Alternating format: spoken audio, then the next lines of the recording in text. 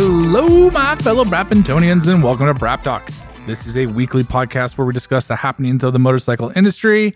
I am your host, Jensen Beeler of Asphalt and Rubber, and joining me on this two-wheeled adventure, the hero to my protagonist, Mr. Shaheen Alvani!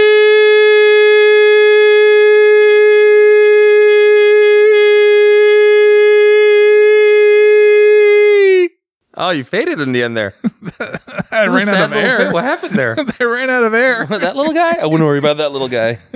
Also, what the full fuck is happening with a Mountain Dew in my hands? Hold on. Yeah. Ooh. Courtesy of our friends at American Honda. Yeah, American Honda, what are you doing? It's 8. What time is it? 8:26 p.m. And I've got a Mountain Dew in my hand, so I'll probably fall asleep somewhere around 4 in the morning. I still got to go to work tomorrow, Jensen. What are you doing to me? I got to work tomorrow too, man. Yeah, but you get up at like 2 and they're like, hey, I'm ready for lunch. No, I get up at like 4 because Coda Kitty's a sadist. Fuck, Cat. Don't you love anything? There's nothing sacred to you? She's a horrible human being. Well, you know, there's your first problem. She's what they call a felion. It's like a little F-bomb lion. Felion. Shaheen, Yeah? when the deliberator's car puts the hammer down, shit happens. Oh. What's going on? The deliberator's car has big sticky tires with contact patches the size of a fat lady's thighs. Ooh. I like thick. Yeah. Thick. Like THICCCCCC. Thick. For the people that know, you know. You know. You know. You know. Little inside baseball on this one. What is going on, sir? We're doing it. We're here. We're podcasting. We're doing it and doing it well. Mm-hmm. There's a lot of nice updates in the world of motorcycles. Mm-hmm. There's a couple of speculations. Mm-hmm. There's a certain big fat bike that I'm excited to see make a comeback. Thick. So thick. Do you have any news you can share with us? My namesake? Not yet. Next week. Teaser. Next week. Teaser. It's gonna be really disappointing if that falls through and we're just like tease nothing. Yeah. Vaporware. So what's the big news? Nothing. Mind your own fucking business. That's Shaheen's what's up. pregnant. It happened. Finally. It's puppies. I'm pregnant with Mountain Dew. What if that is like the whip?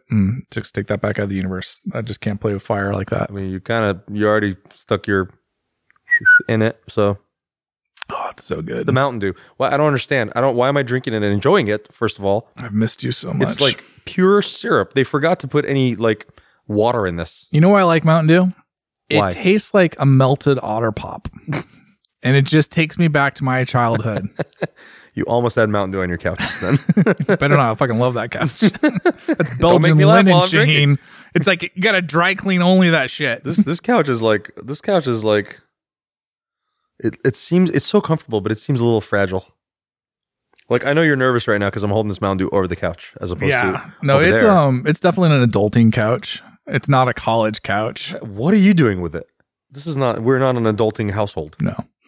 Barely hold it together. Yeah. I'm very, very nervous with your Mountain Dew I situation. saw you now. roll up to my shop Whoop whoop. on just a handsome bike that clearly doesn't know what color it wants to be. But True. regardless, it has 3. I counted 3 different shades of gold. White, blue, and some kind of a reddish with the continent of Africa on the sides of it. We're talking, of course, about the new Africa Twin. It is a 2020 Honda Africa Twin Sport ES DCT. Whoa.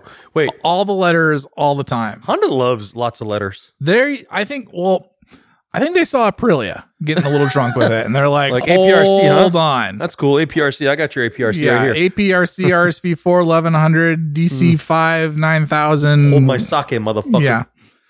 So they got a little cray cray with it. Do you think Honda likes letters or buttons more? Because I tell you what, There's a lot of buttons. I think I counted a dozen buttons on the left hand alone. Those handlebar clusters are straight off the Goldwing.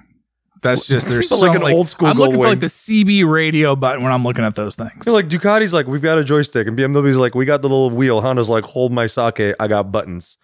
There's a lot of I buttons. don't know motorcycles, but I know buttons, and this thing's got a lot of fucking buttons. Yeah. That being said, though, it is handsome. You should see my garage. It's like Tetris down there. I am dying to see what you've done down there. Yeah. That's a lot of, that thing's got a big old, did you take the bags off of it? Nope. That's a lot of thickness. It's a lot thick. Honda, it's interesting. They were kind of like, here, if you're going to test one with all the things on it. All the things. They didn't give me fog lamps though. What the hell, Honda? Jesus.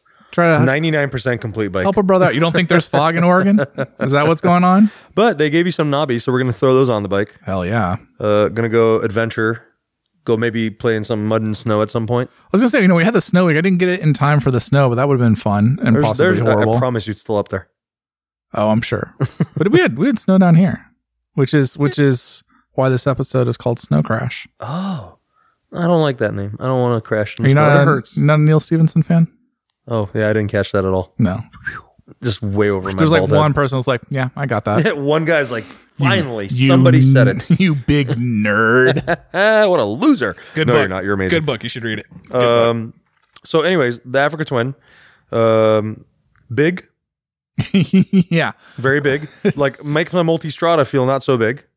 It's it mighty. is- You've got the bigger, like extended range fuel tank. So when you get the ES Sport, the whole point of that bike is, I guess, like it's a longer range because you have a bigger fuel tank.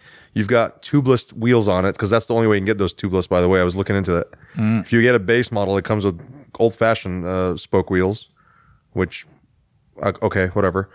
So many buttons. You have buttons. Is there a button to like wave to people? Okay, I don't mind buttons. My biggest peeve on that motorcycle, and I immediately got to it after I sat on it, was like, there's just, like, it's not intuitive. But I'm sure, like any other vehicle, after you ride it for a day or two, you'll be like, all right, this button does this series of buttons do this, and blah, blah, blah. Yeah, it's there's a lot of buttons. Yeah. it's so this is kind of like the more touring oriented version of the Africa Twin. If you were really like just kind of like a hard nosed like off roader, you'd probably want to get the base model. Yep. So all in with the DCT, I want to say it's like 558 pounds off the top of my head. The DCT is like 30 pounds. Dang. 30 pounds, something like that. That's their wet weight, curb weight, whatever they call it, weight. Curb weight, yeah. Okay.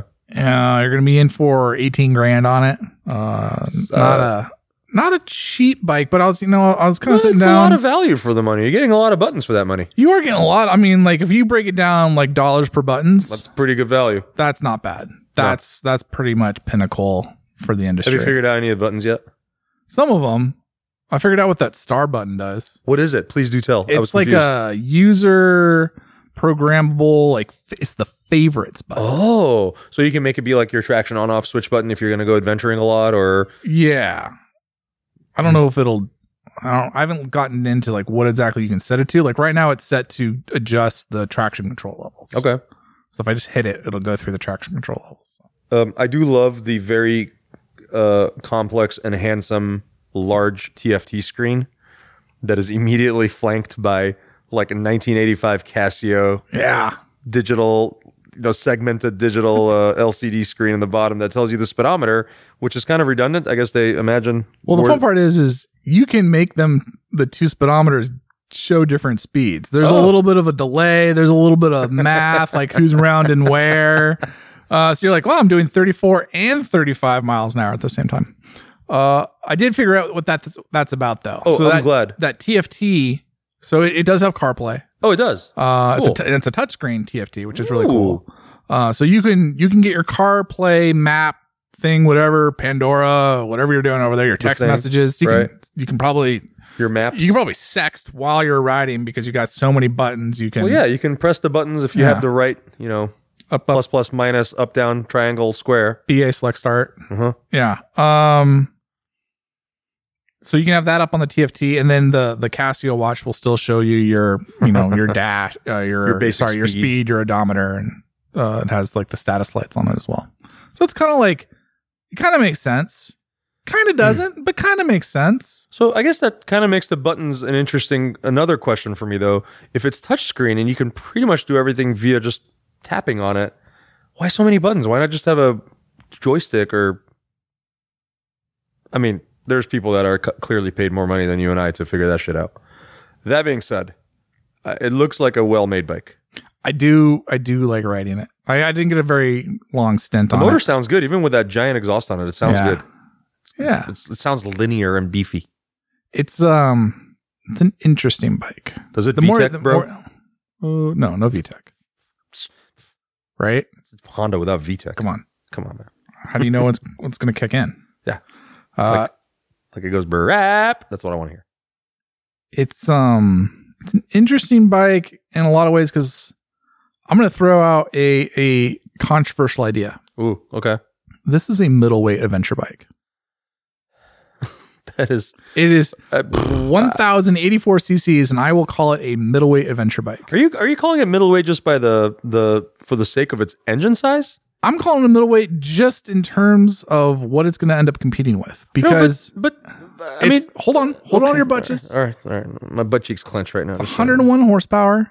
It's 18 grand. It's 553 pounds. I'm looking at the stats now. Right. When you start looking in to what other bikes line up just on the spec sheet, if you just kind of like forget engine size and configurations and all that stuff, if you're looking at similar power, similar weight, and most importantly, similar price, you start getting in with Ducati Multistrada 950S with spoke wheels, BMW F850 GS Adventure, the Triumph 900 Rally Pro, an interesting one, Yamaha Super Tenere ES. What? All right. Okay. So it's kind of like especially on the price. Like I'm sitting there, that's a middleweight category bike. And if you look at Honda's lineup, above it they have the VFR 1200, and if you start looking Is at that that, still around? that's still like barely. Well, I forgot about that bike. They listed as a 2017 model on their site. Which is correct. So They're it's like, guys, we have some left over. I think they Please buy forgot it." to be like, hey, we got to put a 2021 in front of that. But when you look at that and you're like, that's kind of, I mean, it doesn't perform great on specs, but that's very similar to a Multistrada V4 in terms of it's a engines V4, and sizes right? and pricing. Well, pricing is pretty cheap, but weights. It's interesting. Honda's lineup is very. This category is super interesting, Shaheen. It is I want to very talk to you a bit about it because it's super interesting. Very, very interesting. But I don't know if I agree with you that it's in the middleweight category because the other bikes don't weigh 554 pounds. They do though. So Wait, and remember. I really should have written down how much it was. It's like 20 or 30 pounds for the DCT. So take the DCT out. If just say it's a base model okay, Africa so Twin. let's say 520 pounds then without the DCT. Just round it up. 520. Yeah. So Well, my Multi 1260 Enduro weighs 525 pounds. no, it doesn't. Yeah. Not really, because the Multistrada 950S with spoke wheels is 518. The BMW 850 GS Adventure is 538. The KTM, I didn't get to the KTM, but the Suzuki V-Strom 1050, that's 545. The Triumph is 500 pounds. So like, it's right there. Wait, so are we going to start calling like the KTM 790 and the maybe upcoming Touareg lightweights? I think the KTM 890 is also a middleweight, especially when you look at the price. And that's why I say this category is so interesting, because that's why that KTM is such a game changer. Because I think this category, this middleweight adventure bike category, is stupid because like there isn't a big weight difference between your 1260 Enduro There really and isn't. that 950S with spoke wheels. And there should be. For a 300cc displacement difference, there should be a weight difference, right? 100%. There should be a stratification. And I think a lot of the brands have kind of failed to do that. It's the same with BMW. Look at the BMW offerings. Why is that parallel twin engine so freaking heavy? Why is that package so heavy? Yeah.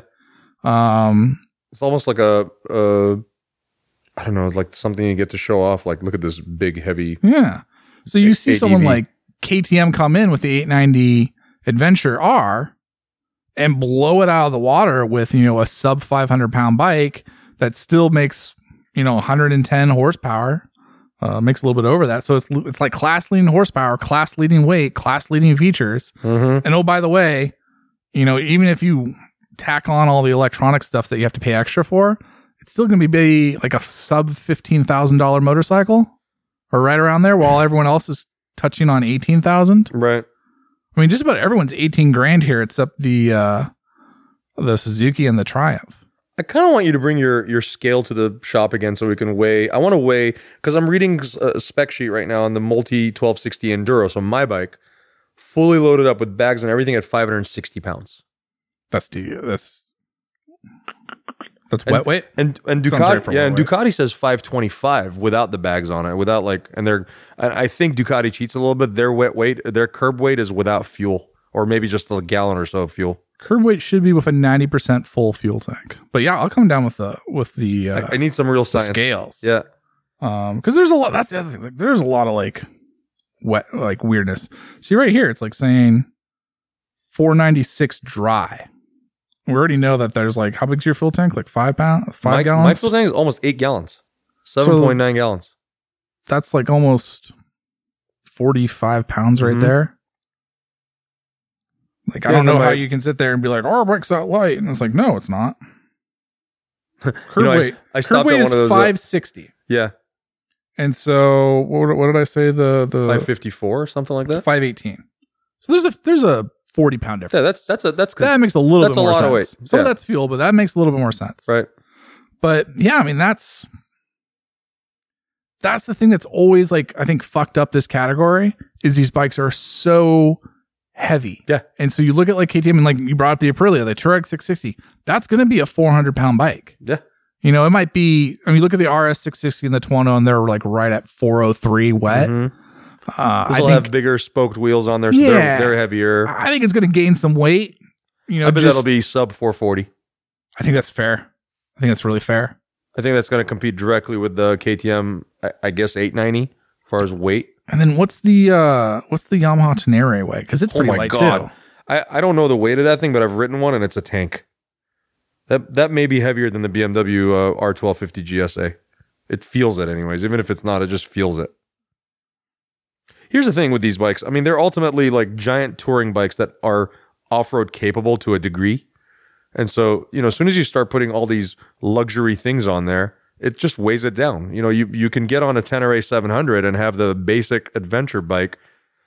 But at the same time, I don't think you want to hop on that thing and ride it for 2,000 miles cross country and do all that other stuff. It's just not made for that. So as soon as you start adding all these accoutrements on there to make the bike more luxury steed, I mean, that Honda or my Multistrada or a BMW or a big KTM 1290, you can sit on those things for days and just ride them and ride them and ride them. And then if you find a gravel road you really like and you want to kind of go and do some, I would say maybe up to a blue trail, you could, if you really had the wits about you and didn't mind picking up a 560 pound bike once in a while. Wet weight on the Yamaha Tenere 700 is 452. That's great. That's to think that the Aprilia may be about that weight, but potentially put out almost 100 horsepower. Yeah, it'll make more power. It'll probably be lighter, and it'll have all the electronics. The kicker is going to be price. The Yamaha is going to be $4,000 cheaper. Probably, but I would bet that Aprilia won't really crest 13 grand. Yeah, I think that's fair. I think it'd be a 499 kind of bike. Yeah, totally. Because they could do that and still be a bargain. Yeah, for what you're getting. I think. They could have a 13 grand still be a bargain. I think I wrote the story today or yesterday. I was it's gonna be bracketed right in between that Tenere 700 and that KTM 890 adventure base model. Yeah. So that's in between 10 and 13, and that's a sweet spot between. I mean, both those bikes are sweet bikes. So if you can get right in the middle of those things and kind of get the best of both worlds, oh my gosh, sign me up. I would give up the Multistrada for that bike. Big words. Yeah. That's the category. That's why this category is so weird. Because bikes like that are just flipping it on their heads. Yeah. And everybody's got some kind of game in it at this point. I mean, some are more capable. I guess they kind of had the Versys, but it's still not the big wheel version. They don't have a big bike. They've got the Versys. Right. They've got the KLR 650, which we should talk about. Oh yeah, definitely. But they don't have a proper 1200cc globe trotting, which I'm really surprised at thing. Because they did the Versys 1000, but it was just more of a road-ish bike. I like when people try and tell me the Versys 1000 was an adventure bike, and you're like, No, it's designed to look like an adventure bike, but it's definitely a road bike. It's got fuck all for ground clearance, and it's got 17-inch wheels. So no.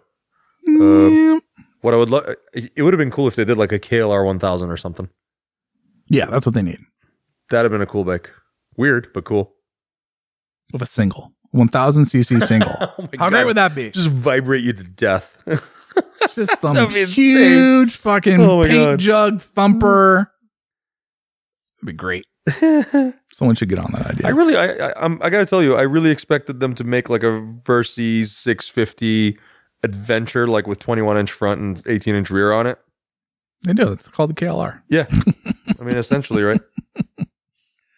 We should talk about that. We should definitely talk about that. I mean, I'm not like a huge KLR fan. There is like a weird cult following with this bike. I feel like people ride KLRs just to say they've done it. It's like a rite of passage. It's like if you're a car person, you should have owned a Fiat or some kind of a Pinto. Alfa Romeo at some point just to feel the pain. It's it's an important bike though. It's definitely got a cult following. It broke some people's hearts when it wasn't listed for the current model year. Right. And then I think Kawasaki kind of salvaged himself, at least here in the American market. It's not coming to Europe from the sounds of it. Wait, really? Yeah, it sounds like it's just coming here. Wow. You're telling me there's that much of a following in the US market just for that little bike? I'm impressed. Yeah, I mean, it's kind of interesting because they did make some pretty substantial changes. Like they added fuel injection, Whoa. which is kind of like a like slow clap at welcome. Way welcome to to go. the 20th century. Kawasaki has always been about if it ain't broke, don't fix it, and they will let a thing ride for 20 plus years. It is amazing that there's some motorcycles that are still carbureted. They're out there. Sherco still has carbureted. Like all their dirt bikes are carbureted. I don't understand. Suzuki DRZ 400. Still, Like, that bike's gone still. unchanged for almost as long as I have been alive. That's amazing. So yeah, they made a lot of improvements to the KLR. It definitely got I was about to say it got like a modernization. That might be a stretch of the words. I mean, but it's going to have ABS and fuel injection. This bike is basically a 2021 bike incarnate. optional ABS, Shaheen. I actually can't believe that's not mandated to be a standard option on all bikes now. It is in Europe, not here though.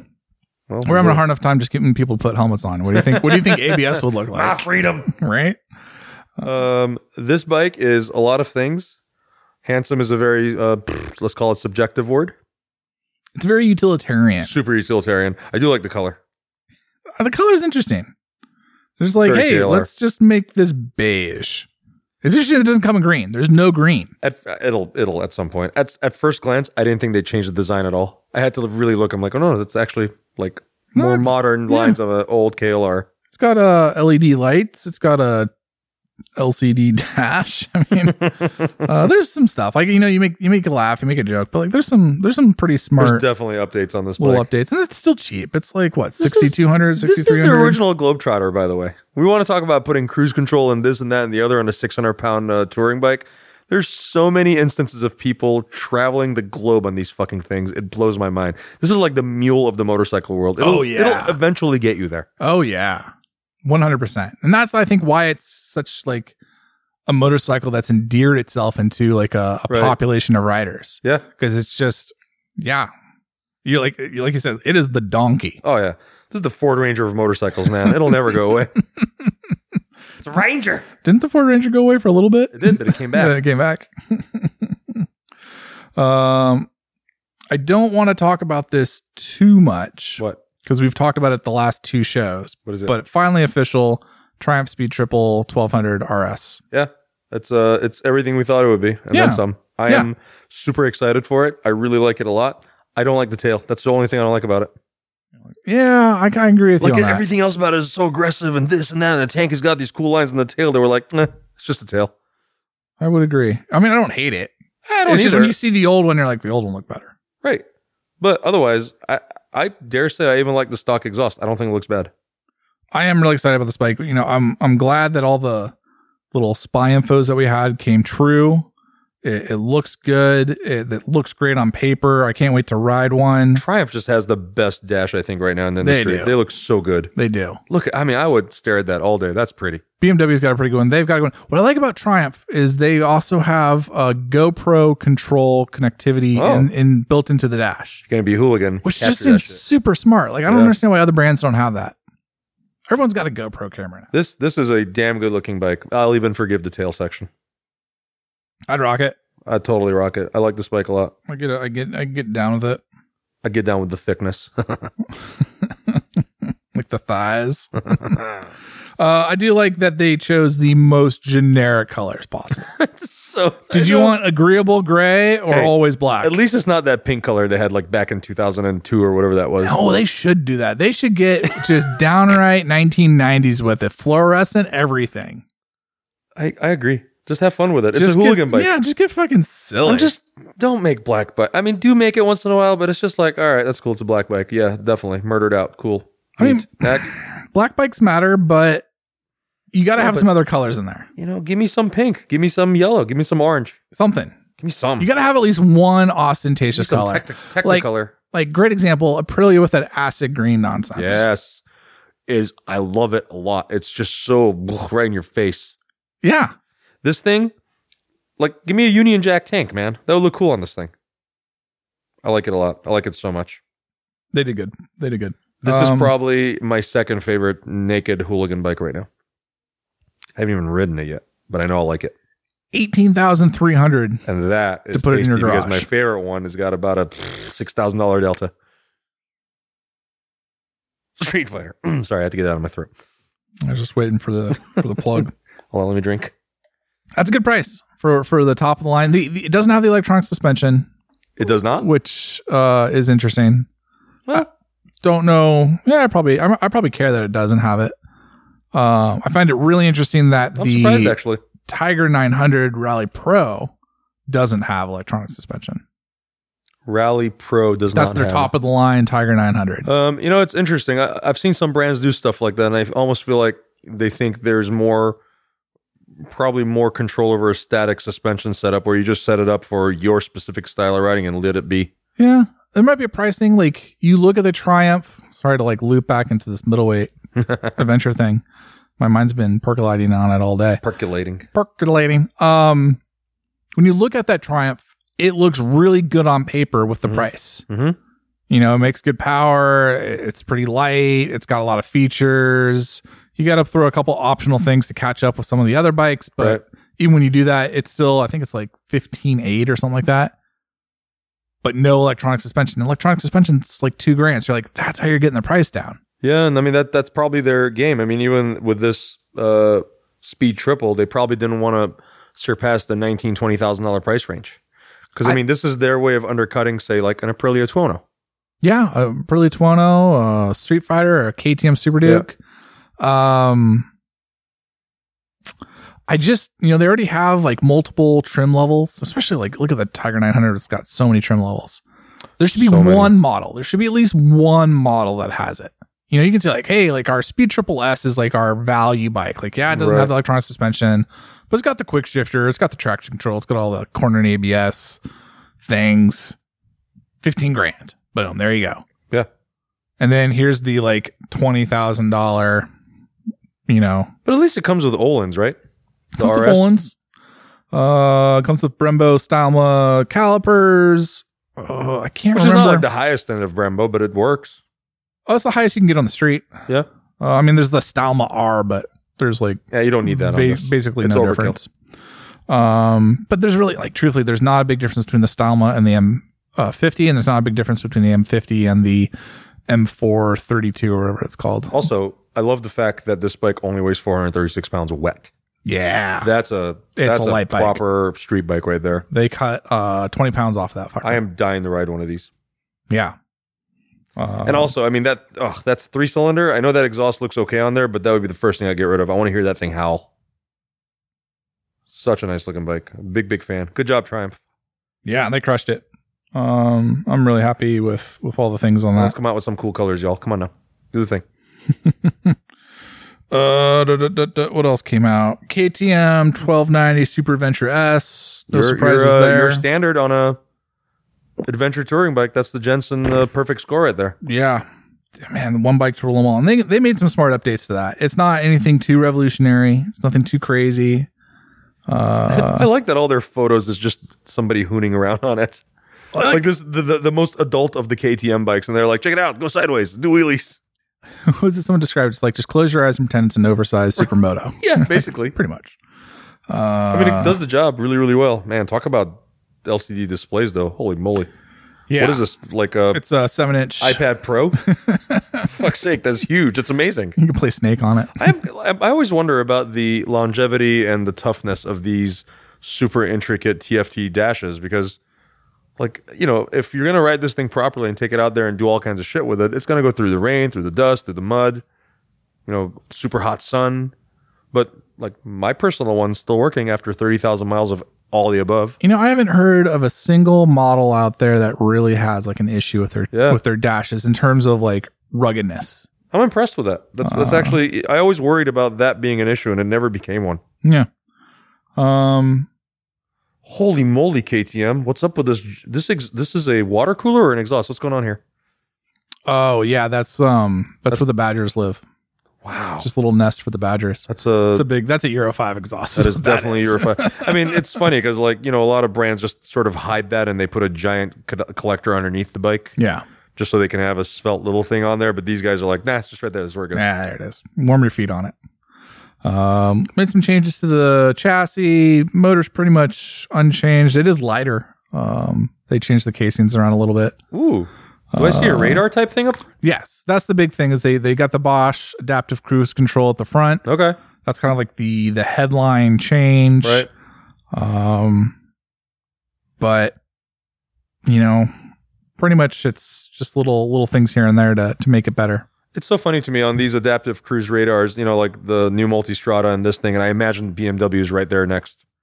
Yeah, that they're sort of plainly in sight. Like you can see it. This is sitting underneath the headlight cluster. The Ducati one sits like on top of the beak. We'll see what BMW does with it. They'll probably just put 2 on each cylinder head. So it's like amazing. Stereo. The thing of it is, like, in a lot of cars now, they've figured out how to sort of tastefully hide that. Like on my truck, it sits behind the emblem, the Toyota emblem. You never see it. It's there though. And so I'm wondering if the next iteration of this, let's say in 2020, I don't know, 3 or 4, it'll have this, but it'll be hidden, so you don't have to see this box sitting like this. Look at all these lines there, and then there's just this box there. It's kind of got like a little Darth Vader look to it, though. Well, like even when the Ducatis, the first thing I noticed, I'm like, it's really cool. You guys came up with this really neat design, but because this is such a cool, exciting piece of tech, you want to show it off, so you just put it up front, and it's just this box. I think that's it, though. I think it's like you want to show it off, so you're not going to hide it. Right. So, but by the next generation, everyone's going to have to be like, all right, now hide this shit. Yeah. You don't have to look at it. Yeah. I think that's exactly what's going on. It's interesting to me. It's like writing EFI on the back of cars back in the day. We get it. It's got electronic fuel injection. I hope the KLR has EFI on there somewhere. Oh, please.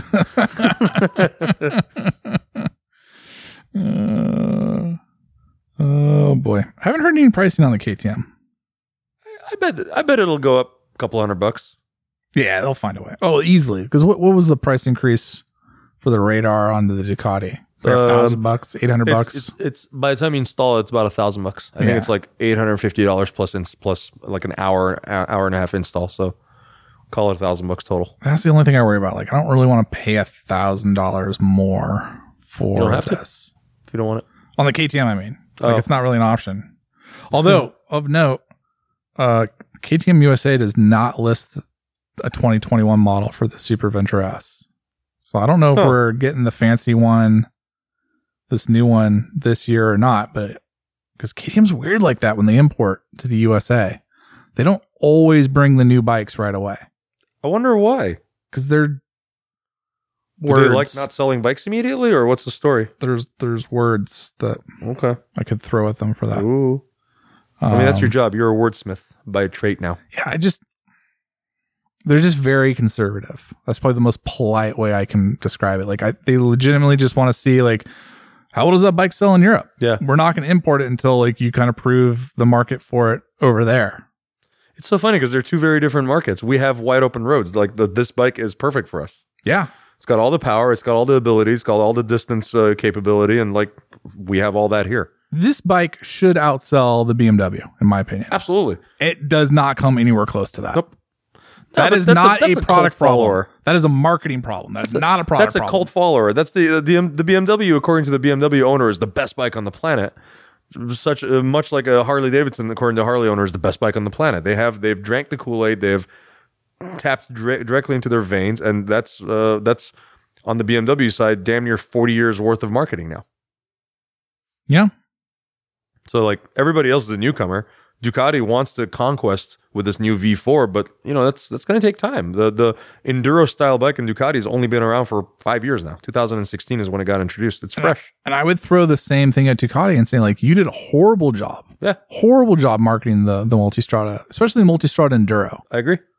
Multistrada does okay on sales, but the Enduro just lags. And you're like, it's a good bike. It's a good bike to do the dual sporty adventure thing on. And it's, just so underrated. You make such a perfect point. I mean, I've sort of been yelling and screaming about that since the day it came out. But incidentally, like at our shop, we do really good with that bike because there is a couple of us that ride them and we talk about it all the time. And it's always in photos and, there's a story behind it. But that's marketing. That's how you do it. Whereas Ducati basically did like a couple of neat ads in the beginning and then crickets.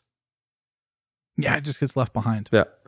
They expect, a lot of these manufacturers expect their showrooms, their dealerships to do that sort of work themselves. And like I remember a couple of years ago, Ducati's marketing scheme was to just be in movies. Yeah. Because, I just watched like a couple like recently. I was just like, what an odd Ducati plug. Tron. Yeah, Tron. I was watching Tron. I mean, Chips, the newest Chips movie was like a Ducati ad. There's a couple scenes in Ballers. You're just like, why is this guy on an ex-Diablo for some reason? Expendables 1, he shows up on a fucking Desmos Medici. Yeah. And then the girl sat on the back of it. I'm like, you're not supposed to sit on the back of Desmos Medici. The exhaust will burn your goddamn butt. God. Anyway, so that's their marketing plan to kind of have a global, larger viewership. I get it because a movie like Chips probably has like 20 million people watching it, whereas such a bad movie. An ad it was kind of funny. It's so bad. It was just so egregiously marketing for Ducati. Like there's a scene where the girl's like, "Oh, I could hear that L twin something something something." Like, shut the like. As a fan of a Ducati, I've already drank the Kool-Aid, and I want you to shut the fuck up. There's a lot of marketing for a lot of motorcycle brands in that. You're just like, so they paid you a bunch of money. So that's why they didn't advertise with me this year. I mean, it's working for Audi. They're in every movie. Is it working for sales? I don't know. I don't think it's working for Ducati sales. Honestly, after Chips, there was a lot of hyper motards that got sold. So at some level, it did work. What's a lot though, Shane? I mean, we sell like 10 motorcycles a year, man. So like 8 of them were hyper motards. No, there was definitely if you looked at the graph, we kind of jokingly looked at it and it was like, there was like 40% more hyper motard sales after that movie. And it was from people that had never bought a Ducati before. They were just like, oh, it looked really cool in that movie because the guy was doing like crazy jumps and like chasing each other around and drifting it and blah, blah, blah. And I want to have that. Like, neat, cool, we got it. How much was that ad spend though to get that in the movie? That's my question. I wish I could find that out. And even 20, like let's say it's 30% sales increase. It's like, yeah, like it's like 100 bikes. I don't know how many hyper motards are sold here, but it's in the hundreds. It's not a lot. So you're like, so you sold an extra 30 bikes for that. How many millions of dollars? I bet they sold more than that. I mean, we as one dealership probably sold an additional 20 or 30 of those. Hypers. Uh-huh. Okay. No, I'm sure they sold way more of that than that. But I mean, I always think back on like that Long Way Down. Was the first one Long Way Down or around? Long Way Around. So, they made kind of a showing of, they wanted KTMs. They talked about openly they wanted KTMs so bad. And then BMW stepped up. And I always think back like, not so much that BMW stepped up as much as KTM stepped down. Yeah. And it's like, I mean, do you wonder like the conversation inside of headquarters at KTM on marketing, like, you dumb shits? Oh, if someone didn't lose their job over that. Yeah. But then I mean, talk about an uptick in sales. There were suddenly more BMW GSs on the road. There were suddenly people just buying them and farkling them out and showing up at Starbucks to show off how many cool features that thing has got. Not even like an uptick in sales. Like, Shaheen, like that started a movement. I think that movie is responsible for the adventure touring thing for we're the doing adventure now? touring thing, and for the GS being the pinnacle of that. Mhm. That's interesting. So that's the kind of marketing I can get behind. I get it. You know, if you're doing it that way and it's got that global viewership, neat. But do that more often. I don't, you know, it doesn't have to be a movie like Biker Boys or some shit like that. Actually do some neat stuff. I mean, you could just do a TV show on Apple TV Plus with like electric motorcycles that no one's going to watch. Crickets. Just crickets. Did that ever actually come out? Mm-hmm. Have you watched any of it? Mm-mm. Are you gonna? Mm-mm. Come on, just a little bit. I have the service and I don't even care to watch it. Just touch it. I just want I to just get a little taste. I just don't care. Just the tip. Just don't care. Just the tip. I think the whole concept is stupid. Like, hey, you're going to go around. You're going to go from like South America to the top of North America. On a bike that on, gets 90 miles yeah, range. like 50 miles at a time. That sounds riveting. I remember being so excited about that bike. I remember being super excited about the idea of this Halo bike that was going to hopefully kickstart and kick open the doors to Harley doing more cool electric motorcycles. And then nothing. You know, the Livewire, it's not a bad bike, but it is a disappointing bike. It's not bad. Like it's not like a Zero. Like a Zero is a disappointing bike, especially like the Zero's like 5 years or older. Don't get me started. They're just like, you just sit there and like, oh man, this is just not fun to ride. Yeah. This is not well built. This has a lot of issues. It's overheating. It's not reliable. It has tires that are made out of plastic. The brakes feel like they're just two wooden blocks pushing against the brake disc. You're literally describing like a Royal Enfield, except it costs 5 times more. Yeah, 5 times more and like way less practical. They're getting crazy next door. Friday night, yo. It is Friday night, and there's a bar next door, and they're hooting and hollering because COVID's over, y'all. They probably bought some of that GameStop stock. Man, that's hard to say. GameStop stock. Where was I going? Oh, Livewire. Yeah. So it's not like there's some things about it that they're not like that. They're not like the Zero where you're like, oh, this is just miserable. It's a pretty good bike, but it was $28,000. Yeah. And it wasn't a $28,000 bike. Like you get on that throttle was like a rubber band. It was just nothing about that felt like you were connected to the motorcycle, which is a travesty because that's one of the great things about electrics is you have this direct throttle connection. Instant throttle connection. And then you kind of get there and it's heavy and there's some kind of like not so premium components and you're like, man, I'm paying like $30,000 for a bike that should be $7,000. Yeah. And that's just like, ugh, what a disappointment. And then you have all like the drawbacks of an electric, which aren't too bad for like a city street roadster type bike. Like I think that format that the Livewire is good for an electric bike. You're not going to go touring on it. But then like for your big promo thing, you get a bunch of guys that are going to go touring on it. Yeah. It makes no sense. And you're like, why would you highlight like the biggest weakness that this motorcycle has? It's like, the next step would have been to get a bunch of motocrosser guys to go take it off sweet jumps. You're like, let's just fucking tabletop it like over, I don't know, 80 buses. Like, why? Why would you do that? It's not a motocross bike. No, they were like forcing it almost. And it was just so contrived. And I kind of want to watch it just to see how bad it is. I wonder if any of our listeners have watched it. And if you have, please write to us at webraptalk@gmail.com. Tell me your thoughts. We could hate watch it if you bring over Mountain Dew. Okay. And pizza. We can do. Oh, you bring your nacho dip. I'll bring my nacho dip. Nacho dip. I'll work out for like 4 hours before you come over. Don't do that to yourself, man.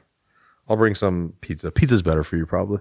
That nacho dip's so good, though. My mouth is salivating now. We gotta stop the show. I'm hungry. Well, didn't we learn the lesson of not doing the show when we're hungry? We are not hungry. You are. I am. You're right. That is a Jensen problem.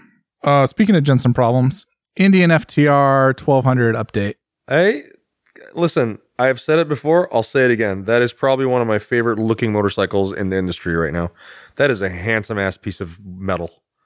And the 17-inch wheels make it look even tougher to me. You like it with the 17s? I do. Because also there's going to be better choices on tires. You don't have to adhere to that, dirt tracker tire thing. I All right, thoughts. Go ahead. And they're saying, that the throttle issue is taken care of. So that was your only complaint, Jensen. That's not my only complaint. That was my like your main biggest complaint. My second biggest complaint was them totally gaslighting me on that thing. We don't know what you're talking 3 about. times. And like, really, you don't know what I'm talking about? Because every fucking bike I get on of yours has this issue. You think they'll send you another one? Nope. No, I think that ship sailed. But it's a new ship. So, to be fair, everything I complained about with this bike, they addressed in some form or another. See, I wouldn't say they did everything to my complete satisfaction, but they addressed it. Like, my biggest thing is like, this bike is still way overpriced. This should be a $10,000 base model bike. Really? Absolutely. What can you buy nowadays for $10,000? You got to see the base model. It's so rudimentary. Oh, really? So you sit there and just like, so I don't get the, now it has fully adjustable suspension. Before it didn't. Oh, okay. So like before you were like, so I don't get adjustable suspension. I've got a dash that looks like it came from the 80s. I've got like not premium components. I've got this throttle issue. The electronic had basically like no electronics. And so you just sit there and go like, why is this 13 grand? Like everything else in this category is around $10,000. It's like an FZ09. It competed in my mind directly with an FZ09, other than the styling. Right. And I will give them one thing with the 19-inch front wheel, flat tracker look. I'm like, they were going for a look. They're going for that street tracker look, and I get it. You had like basically one tire that you could use on the bike. That's it. And that was kind of it. Yep. And it wasn't like a great tire. It looked good, but it wasn't a great tire. And so like moving to the 17 is like, I don't know. I don't think it changes the look too much. And you are absolutely right. Like now you have this plethora of tires that are going to be so much better and so much radder that it makes it, Is the fuel tank any bigger? Because I feel like that was one of the bike's biggest shortcomings. No. Because I remember when I went to the one show, Indian had a big standing there, and they had one that was sort of dressed up like a touring bike, bags and everything. Yeah, they had this like tiny little fuel tank. Like this is the equivalent of Harley Livewire touring. Yeah, it's just in name only. Yeah, cool looking bike. I think this is one of the best looking bikes in the market. It's just so pretty. I don't hate the way it looks. Like it aesthetically pleases me very much. I haven't ridden it at all ever, so I have no idea what it rides like. But just looking at it, like this thing makes me happy. It's not a bad bike. It's another one that was like, it's not a bad bike. It's not like they totally blew it. I think for me, like them coming out with that throttle issue and taking first of all, the bike should never come to market with that throttle issue. Yeah. I mean, this wasn't just like, oh, the mapping's not right. This was a bike that you could downshift going into a corner, and as you were like hitting the apex, the bike for no reason would blip the throttle. Oh God. The throttle would surge. Oh, geez, and then, that's worse. Yeah, the bike would die on you too. And it would have troubles starting when it was hot and when it was cold and just in general. You just sit there and you're just like, this bike should never have come to market like this. Like this should have been hammered out in pre-production. And then it took them like fucking 2 years to like fix it. Yeah. And I think that's part of the reason why you don't see a lot of these on the road. And then the price tag on top of it's really expensive. And like now, like, they've, like I said, like they've made a lot of things that I think make it better. I think the 17-inch wheels, you get better tires. They made the seat a little bit shorter. It was a pretty tall bike. Now it's more approachable for shorter riders. You have the new engine calibration. Okay, that hopefully fixes the throttle issues. Crossing fingers for that. What else is there? It comes with all the models now have adjustable suspension, so that's great. But you're still like, for the carbon version, it's like $17,000. That is a lot of money. You know what That's premium bike money. Yeah, you know what I'm going to get instead of that? Triumph Speed Triple. Hell yeah. Like you're in a territory like you're not even close to punching your way. You said that, I'm like, hell yeah, get a Speed Triple. All right. Dang, we're gonna hoon around. I mean, I think there's going to be some buyers that are going to be like, well, it's American, so I'm going to get that. So basically, this bike starts at 13 grand and jumps up to 17 for. Yeah. I guess the carbon version just has all carbon fiber stuff on there, or some carbon. It's got some accoutrement. I think the sweet spot, like proper, like this is a proper motorcycle, is the S model, and that's 15 grand. Mm-hmm. 15 grand, like that's premium money. I'm probably looking at like a Hyper Motard. I'm probably looking at some other interesting bikes. Like there's performance for dollars. There's a lot of better bikes on the market. Like you have to be kind of married to that. Like, hey, I like this street tracker look. That's a weird segment though. That big twin Yeah. Naked. I'm trying to think of who else has one. So Triumph's got the 1200 Bonnies. Ducati's got the 1100 Scramblers. These guys have this. Who else has a big twin sort of neoclassic style motorcycle? Honda Rebel 1100. But that's more of a cruiser. It is. It totally is. So, but like, I mean, let's just say those three bikes that I just mentioned, they're all priced about up there. I can't believe I'm saying this. The Ducati might be the cheapest of them all. I would say this is a sportier bike than a Bonneville. This is a sportier bike than a Scrambler. Might make the argument with a Scrambler Cafe one. Well, no, I'm talking about the Scrambler 1100. Those are fairly sporty, but they're kind of big, a little bit awkward. Yeah, they make them almost 100 horsepower, but yeah. But they're still like, they're like $12,000 to $16,000 essentially. That is definitely the closest bike to this in the market. Yeah. I still think the FTR is a sportier bike. It's designed to be sportier. It's a sportier riding position. It's just the suspension's tighter. I mean, yeah, it's got a less lazy geometry than the Scrambler. Yeah. And I don't know how much less lazy, but water cooled, so it's making a little bit more power. Yeah, I think the 1100 Scrambler is 84 or 86 horsepower, which is funny to me because the same motor they used to use back in the day, and those were 100 horses, so they've corked that up a bit. It's definitely, yeah. Yeah. The times have changed. Which is odd. It usually goes the other way. Well, I mean, you can think about that, though. Those bikes came out, and were we even in Euro 3? I don't think so. No. So, like, there's been a pretty significant change from, let's call it Euro 2 to Euro 5. Yeah.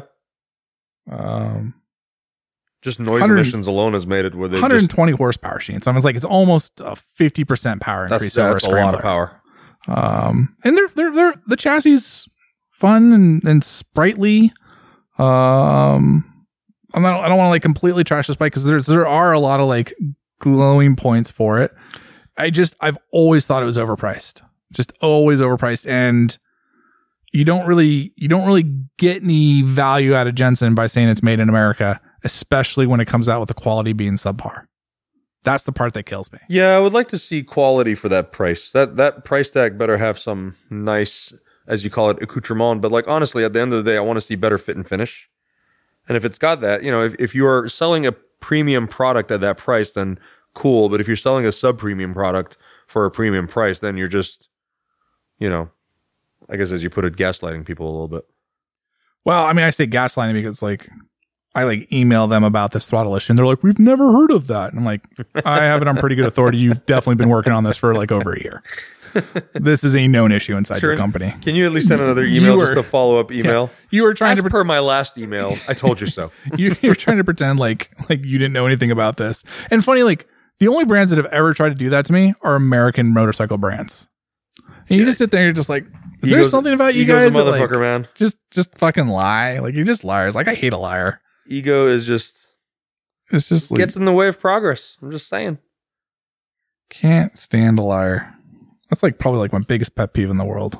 I mean, I know we talked about this earlier, but did you know there's new Hayabusa coming? I'm so excited about it. You're jumping the line, Shaheen. I know. I'm just excited. I'm sorry. Jumping the line. Actually, I think that was our next story. Yeah, that's our next story. Yes. That's my last little bullet point. It is? New Hayabusa coming. Shaheen. Dude. I am so excited about this. I am terrified about this. I am terrified. I'll tell you why. Like I don't know. I'm looking at the clock. I'm like, I'm not gonna get the story out tonight, but tomorrow I'm putting out an A&R Pro story. Ooh, okay. That is, I haven't figured out the title yet, but where can people read this? You go to asphaltandrubber.com/pro. No. That takes you to the sign up page for A&R Pro. I mean, that's where you need to be if you haven't signed up yet. asphaltandrubber.com/premium. There you go. Had to think about that for a second. Why are you terrified? So I think this is the most important motorcycle that Suzuki has released in the last, I don't know how many years. Let's say decade. Last decade. At least. I'm going to go decade. Yeah. I mean, it's no B-King, but it'll do. Because like Shaheen, I got a whole like romance with a Hayabusa. You and me both. But you know who loves this bike more than both of us? Hashtag T-Man. Really? Dude. She's so Jersey. My God. Right? Jersey/Florida. Oh, man. This girl, when she sees a Hayabusa, she stops conversating. Like, she stops talking with you and looks at it. She treats the Hayabusa the way I treat like a Superleggera. And I've told her that it's my namesake. She's like, you better fucking buy one day. This is my favorite thing about this woman. She's like, you need to buy that bike. It's when this bike came out, it was the king of the streets. Absolutely. There was a speed war between the Japanese manufacturers. There's a horsepower war. Who can build the fastest, baddest sport bike on the market? And that gave us bikes like the Honda CBR 1100 XX, the Blackbird, the Still Kawasaki legendary. ZX14R, and the GSX 1300R, the Hayabusa. Yeah. Some of the raddest bikes that I think have been. I'm a little sad that Honda got out of that game. I'm sad everybody got. Well, I was about to say everybody got out of that game, but it's sad that there's like that gentleman's who are like, we're only going to go up to 186 miles an hour, and then like that kind of just stifle the innovation, and nothing really happened for like I don't know how many years, like 15 years. Yeah, like there's only been like one iterative evolution of the bike, and I wouldn't even say it's a new model. I would just say it's like an update, just like a refresh. And you sit there and like it's like no one decided to shoot for the stars anymore. And now like there's a lot of talk like they're going to get rid of this model. What's happening with Euro 5, blah, blah, blah, blah, blah. And now they're teasing like we've had so many rumors of what this bike could be. Right. And in my mind, unless this bike comes out and is the baddest, meanest motherfucker you've ever seen, It better be turbo and supercharged. which is like that's exactly because that's a tough thing because now you have the Kawasaki H2R and the H2 as a street bike, and those are pretty fucking badass. And so the bar has moved on. Those goalposts have moved. Kawasaki always saw Suzuki do this, and they're like, all right, cool, we're going to do one up. Yeah, they were like, fine, now we're going to build the true hyperbike. And that's what worries me. Yeah. Because Suzuki, in my mind... If they just refresh the last one, I'm going to be real bummed. Yes. Ugh. Yes, because if this bike... I'm still going to love it, but I'm going to be real bummed. If this bike doesn't surpass what the high watermark that Kawasaki has created, and if they do what a lot of people were worried they're going to do, where it's just like, hey, here's the bike, we just put like an extra like 30 cc's into it. It makes like 200 horsepower now. It's got IMU on it now, guys. Yeah, we put an IMU. We put some traction control on it, and it looks pretty much the same. And it's going to be $11,000 because we're basically just using the same old bikes from before. Although if it was $11,000, that'd be kind of cool. I'll take that back. But I could see them kind of fucking this up. Look at the dash. I hope the dash is not the indication of what's going to happen because that's the Hayabusa dash. That it's an updated version of the dash. Like I could, but this is like a revolution of this. That's like just the evolution of the last dash. I think there's certain things about the Hayabusa you can't change. I expect this bike to have a very similar bodywork style. I want the bubble butt. I think the dash. I think you can get away with not revising the dash too much because it's kind of an iconic part of it. Right. But if this bike doesn't make like 250 horsepower at the rear wheel or something crazy like that, if it's just like Suzuki taking the conservative route, I'm done. I'm done with Suzuki. Like there's you have let me down too many times with just watered down empty vessel attempts at creating, interesting motorcycles where it's just like, okay, so you're just going to rehash all your shit from now on. Like that's why I say this is such an important bike because if they swing for the fences on this, I'll be like, Suzuki's back. These are the guys that won MotoGP. Right. These guys are crazy. They're making crazy, insane motorcycles. Look how crazy this Hayabusa is. Oh my God. Bam. Suzuki grabbing life by the balls. But if they just kind of get out the wiffle bat and take a couple swings, and you're just like, all right, you guys are done. I'm grimacing as you're talking because I hope that they surprise us. I hope so too. Suzuki, just for the last, let's call it decade, has been fairly conservative about what's come out. They've basically not released anything. The Gixxer 1000 was an all new bike, right? And it was good. It's not a bad didn't bike. Blow your socks off. I remember when you got it, and I was excited to see a new one. You were like, meh. It's disappointing, especially because of emissions. Like they kind of got screwed on that. It's kind of, I was going to say it's not their fault, but they could have worked around it better than they did. That bike is definitely a lot better after you chip it. Oh, I'm sure. But like that's really been like the only like eye-watering new bike. And it's good, but it's not great. It's not like it's like the class leader. It's not the king of super bikes like it used to be. So when do we find out? Next week. Like next Monday, week, Tuesday? like Friday next week. I'm I am a wreck about this. I need to find out. I need to have some good answers. It's a big day. It's a huge day. It's a big day. Hashtag Team Anne's been having a rough month, and this might be the thing that cheers her up. They are hyping the shit out of this bike, Shaheen. As they should. This was their king. But that's the other thing. That's what makes me worry. I'm like, okay, if you're going to hype it, it better be good. I want wings. I want something gold on there. It has to have laser beams. Yeah, it better have at least a supercharger, maybe a turbocharger. Probably both would be awesome. It's got to have something. It's got to have something. Blow me out of the water. I do like that on the video that it just blows past 180 miles an hour. So it's like, okay, maybe it's more powerful. I think so. I mean, like, there's a lot of rumors going on. The original rumor was forced induction. Seems like that was an idea for a while, and that's gone aside. And there used now to be an idea back in the B-King days when that concept came that was out. supposed to be supercharged. Yeah. The concept for the B-King was supercharged, and then the B-King came out, and what a disappointment that was. It was a bullshit king, is what it was. The rumor now is this bike will be full electronics, 6-axis IMU, updated engine, 1400 something cc's, and like everyone's just kind of like, so what does that mean? Is it like we took the current motor and we stroked it and bored it out to 1440, right? Or is it all new engine architecture straight from MotoGP technology? We're making 300 horsepower per liter, and this is a 400 horsepower motorcycle because it's rad. It better be. I mean, like which one is it going to be? And companies are making 200 horsepower bikes out of liter bikes, so this fucking thing better. That's the thing. I don't. It's funny. I remember when BMW first came out with the S1000RR, it was like, Hayabusa is the fastest bike. No, not really. This thing will, kind of go past it and also take turns and stop quicker. Yeah. So you better, when you're making a hyper bike like this, it's like, like Kawasaki did with the H2. Just go fucking ape shit. Have fun with it. Drop the mic. Yeah. This has to be a drop the mic bike. Drop the mic and walk away. No, I have hopes, and it's so funny to hear both of us get really hyped up about this because this is not a bike that either one of us would necessarily buy tomorrow, but we both have, I think, the same sort of affinity for this thing. If it's more ostentatious than a Kawasaki H2R, that goes to the top of the list for me. Oh, I would have to say, I would agree with you. Like if they put some crazy hybrid KERS push to pass with a turbo and something 4-cylinder with a rotary, and I don't know, like give me something like just be like a hidden katana in the handlebar. You pull it out and stab people. Whatever. Just give me something cool. Yes. Yes. Mm-hmm. I'm so worried it's not, because I look at like the katana. I remember how because this feels like the katana for me. Like they hype the shit out of that katana. And you're like, isn't that just a GSX 1000F? No. It's a katana with different clothing on guys, it. It's a katana. It's full on. Like you just kind of put some body work on an existing bike that wasn't that good of a bike to begin with. Like that's not that bike got a lot of issues. I know. I'm so worried because this is more. Well, I was going to say more important. It's more important to me. It is way more important. This bike, I truly believe that the Hayabusa saved Suzuki back in the day. When it came out with it, it was the biggest piece of news in two-wheel industry.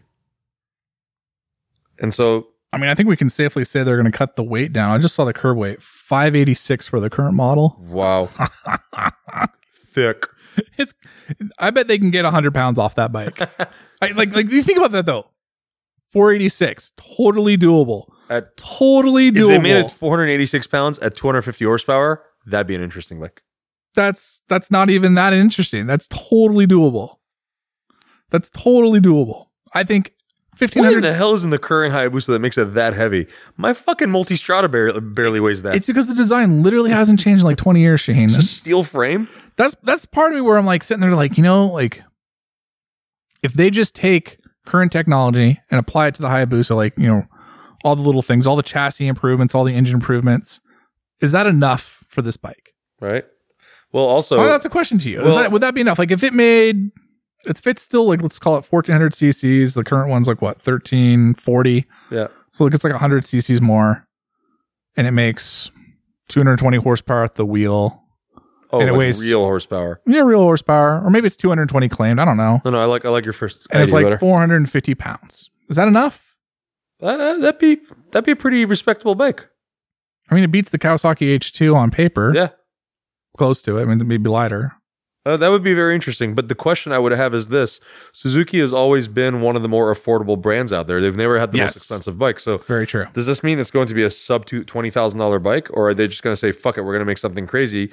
And that's the thing I'm concerned about, because Suzuki typically conservatively prices their motorcycles, which then makes them not go apeshit on their design. Correct. So, dang it, I feel like I've already answered our question. Especially when you see like a Ninja H2 at $29,500. Right. That's a lot of money. I'm And like, Kawasaki's like, yeah, fuck yeah, it's a special bike. You're going to pay real money for it. no. And they're not expecting to sell like hundreds of thousands of them. You know what's interesting? I did this. I don't know if it's still true right this very minute, but a couple years ago, I did a story like Suzuki sells like 1,000 Hayabusas in the US every year. Like it's just steady Eddie. Like And most of them are between Georgia and Florida. I'll believe that one 100%. I'll believe that one 100%. So it's just kind of funny. We're like, this is a bike that sells. This is a bike that matters to a certain demographic. Yeah. And like, if you're right, like it's like 14 grand now. If you take it to Kawasaki pricing, you're going to double the price. Yeah, you're gonna kill it. Like those buyers might not be there anymore. No, because I mean, think about it. You can buy a genuinely fast motorcycle for that price range, and then do a couple of things to it, and go to the drag race and still be the king. I've seen a guy on it was a semi-pro drag racer, but he took a bone stock Hayabusa back in like 2006 and basically strapped down the front end and then ran a 9.9 second quarter mile on a bone stock Hayabusa. I'll believe that. If you know what you're doing, Yeah. like any leader bike should be able to do a sub 10. But the point is, You know like, what he you're did it doing. with a fairly affordable motorcycle that's got a warranty on there, and he didn't have to spend $20,000, especially back then. It was like 13 grand. Yeah.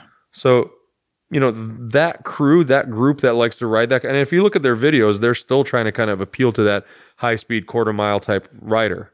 So For sure. I don't know if it would behoove them, but I say that and also remember that there really is nothing in the market in that segment, because the H2 is, you know, damn near 30 grand. H2, you've got your ZX14 still, but I think the H2 is the benchmark. Like you got to But be. the H2 is more of a halo bike. The ZX14 is really the benchmark. I think this is a halo bike. This has to be a halo bike. I agree with you, but I think they're trying to sell 1,000 of them a year, not a couple of hundred. And I think because of that, they can't really necessarily afford to go apeshit and make it a $20,000+ motorcycle.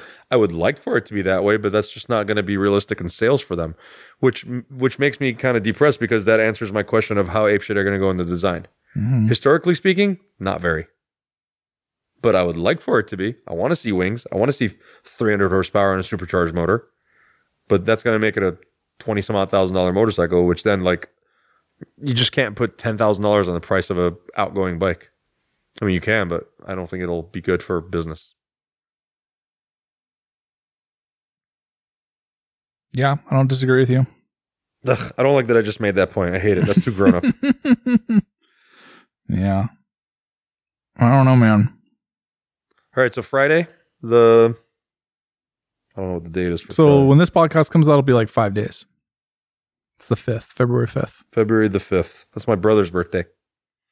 All right, on my brother's birthday, we're going to hear about the new and improved Hayabusa, I'm gonna try and stay optimistic. my Peregrine Falcon motorcycle. Yeah. I do love that bike so much. It's such a, like, it's not what I would buy, but I just want one to say I have a Hayabusa. It's like a Dodge Viper. I want one just to say I have one, and then, you know, be done with it. Do you ever see the when the AMA was doing Formula Extreme? Mm-hmm. This was like one of the bikes that was in there, and there was like a pretty good track prepped Hayabusa, and you're like, that looks really good. I had a customer in LA back in the day, like 2007, who had a Hayabusa with Olin suspension on there, forged wheels, and the 4-into-1 Yoshimura exhaust on it. And everything on the bike was just simply silver with black wheels and this, you know, nice looking titanium Yoshi exhaust on it. And he used to take it to the track day. He was a bigger dude. He was like 6'5". He weighed about 280, 290 pounds. And the bike fit him really, really well. And he looked really normal on there, but it looked so good. It looked like a Hayabusa on a diet. Yeah. It just looked mean. And that was the bike I always had in my mind. I know a lot of people think Hayabusa and they think like, you know, 8-inch extended swing arm and a big fat tire and, you know, going as fast as humanly possible down, you know, just being catapulted down the drag strip. But it's such a cool thing to see a big bike like that just go through, like streets of Willow. It makes no sense, but it looks really cool. And dragging parts all the way there. Oh, God, yeah. I'll check this thing out. If I can get this to pop up. Oh, it's so tiny. I don't know if you can see this very well. That looks kind of sick. That's super sick. That looks sick. That's pretty much what my customers look like, except his was all silver and black. Yeah. That's a good looking bike. That's a good looking bike. Also, that front fender, look at it. It's like a beak. Yeah, that's what I like about it. I love the Hayabusa front fender. It's just so big and long. It's just designed to cut through the wind as best as possible. It's not like a beak. It's like a fucking talon, man. Right? It's like gonna rip your. It's like the claw from Velociraptors on Jurassic Park. It's gonna rip your intestines out. Clever girl. Clever girl. Yeah, I like that a lot. That's how I would do my Hayabusa. You know what T-Man would do? 360 rear tire. 10-inch extension of the swing arm, airbag ride, slam that bitch down. Probably have the entire body I would say like a chrome rose gold. Glitter ball the shit out of it. Fuck yeah. Have sound system on there so it's actually like booming while you're riding it. Oh, this thing says it's 375 pounds with 250 horsepower at the rear wheel. That is magnificently That's terrifying. a race bike. That's like, what is that? That's like back in 2003. That's rad. That is super rad. I want a Busa now. We should get a Brap Talk Busa and turn it into that. Brat Busa. Brap Busa. It's so stupid. It's almost beautiful. Oh my God. You can pick one of those 2003s up for like nothing. For nothing. Oh God, that would be amazing. I bet we can get a couple of like companies to sponsor like suspension wheels and Send stuff it to like Kramer that. Joe and be like, listen. Do the thing. Go do some things. Give this the Kramer diet, please. Thank you. That would be just terrifyingly fun. Yeah, this one they had. Can you imagine it being that light, but you sit on it and it's still like girthy Hayabusa? Have you ever sat on one? It's just like the cockpit is like 3 feet wide. Yeah. It's just so big. It's like an office chair. Like, where's my cup holder? Martha, hold my calls. I'm going to be lounging here for a while. Oh, looks really good. I'm going to get on Craigslist. How did Shaheen and Jensen end up with a Hayabusa in 2021? This is how bad or good ideas happen. We could run it. We could run it in OMRA Formula Ultra. Oh my God. New lap record at PIR at 59 seconds. Just screaming the whole way down the thing. They it's funny. You can in Formula Ultra you can run a bike on nitrous. And you can run a bike on turbochargers. Like they just are just like they're like whatever the fuck you want to do, and you're like, yeah. Why is nobody running an H2R in Formula Ultra? I think someone. Yeah, that's a good question. I think someone this year is going to bring a bottled bike. There was talk of it. H2R would be amazing. I know they're heavy and big, but that'd be amazing. Okay, we can pick up a 2000 Hayabusa for $4,100 in Vancouver. I mean, probably has like 31,000 miles on it. More. 50? No, 45. Okay. But still, you're like, wow, that's a lot. That's impressive. I bet you can get a real clean, low mileage one for sub $8,000. That's still too much money. That is too much money. I want to stay sub 5. I'm sub 5? I'm a little tighter. I'm like, I want to spend 3. We'll go half season a sub 5 one. That's real clean. Could have really fun with that I'd thing. do that. That'd be so stupid. Oh my gosh. It's got the Yosh pipe. Of course it has a Yosh pipe. It's got to have the Yosh pipe. You do the 4-into-1 with a double exit Yosh pipe. That's 6 piston calipers. Yeah, you need all the stopping power you can on that bike. Although when it loses all that weight and you still have those calipers, your brain's going to come out of your nose when you hit the brakes. 12 kinds of stupid. I love it. That bike, see, you would build that bike and then call Suzuki and go, guys, you see this? I did it. I did the thing. This is the thing you're supposed to do. We did the thing. You guys should do the thing. I fixed it for you. Yep, you're welcome. Can we get a cut now? We'll see, man. Oh man, fingers crossed. I hope so much. I hope so much. I have many, many hopes. I'm a man who's had his heart broken before, though. What I want to see is the H2 equivalent of a Hayabusa. What we're likely going to see is a evolution of the current Hayabusa because they probably don't want to go past the $16,000 price range because it'll probably be like a 14.9 or 15.9 motorcycle. How much is a Gixxer? Like 18 grand, I think, a loaded one. Oh, I think the base model is cheaper. No, I'm talking about the loaded one. The loaded one. Yeah, the loaded one's the R, the double R. Yeah. The GSX R 1000R is 18 grand. Yeah. Because that's basically the most affordable of the double R8, Japanese inline that fours. higher spec one. Yeah. It is. And that's the thing. Like, it is the cheapest one, and it's pretty good. For the money, you're getting a lot. It's pretty good. Yeah. And then like another $1,000 for like an exhaust, uncorking it a little bit, and a little tuning. That's still way cheaper than a CBR 1000 RRRR.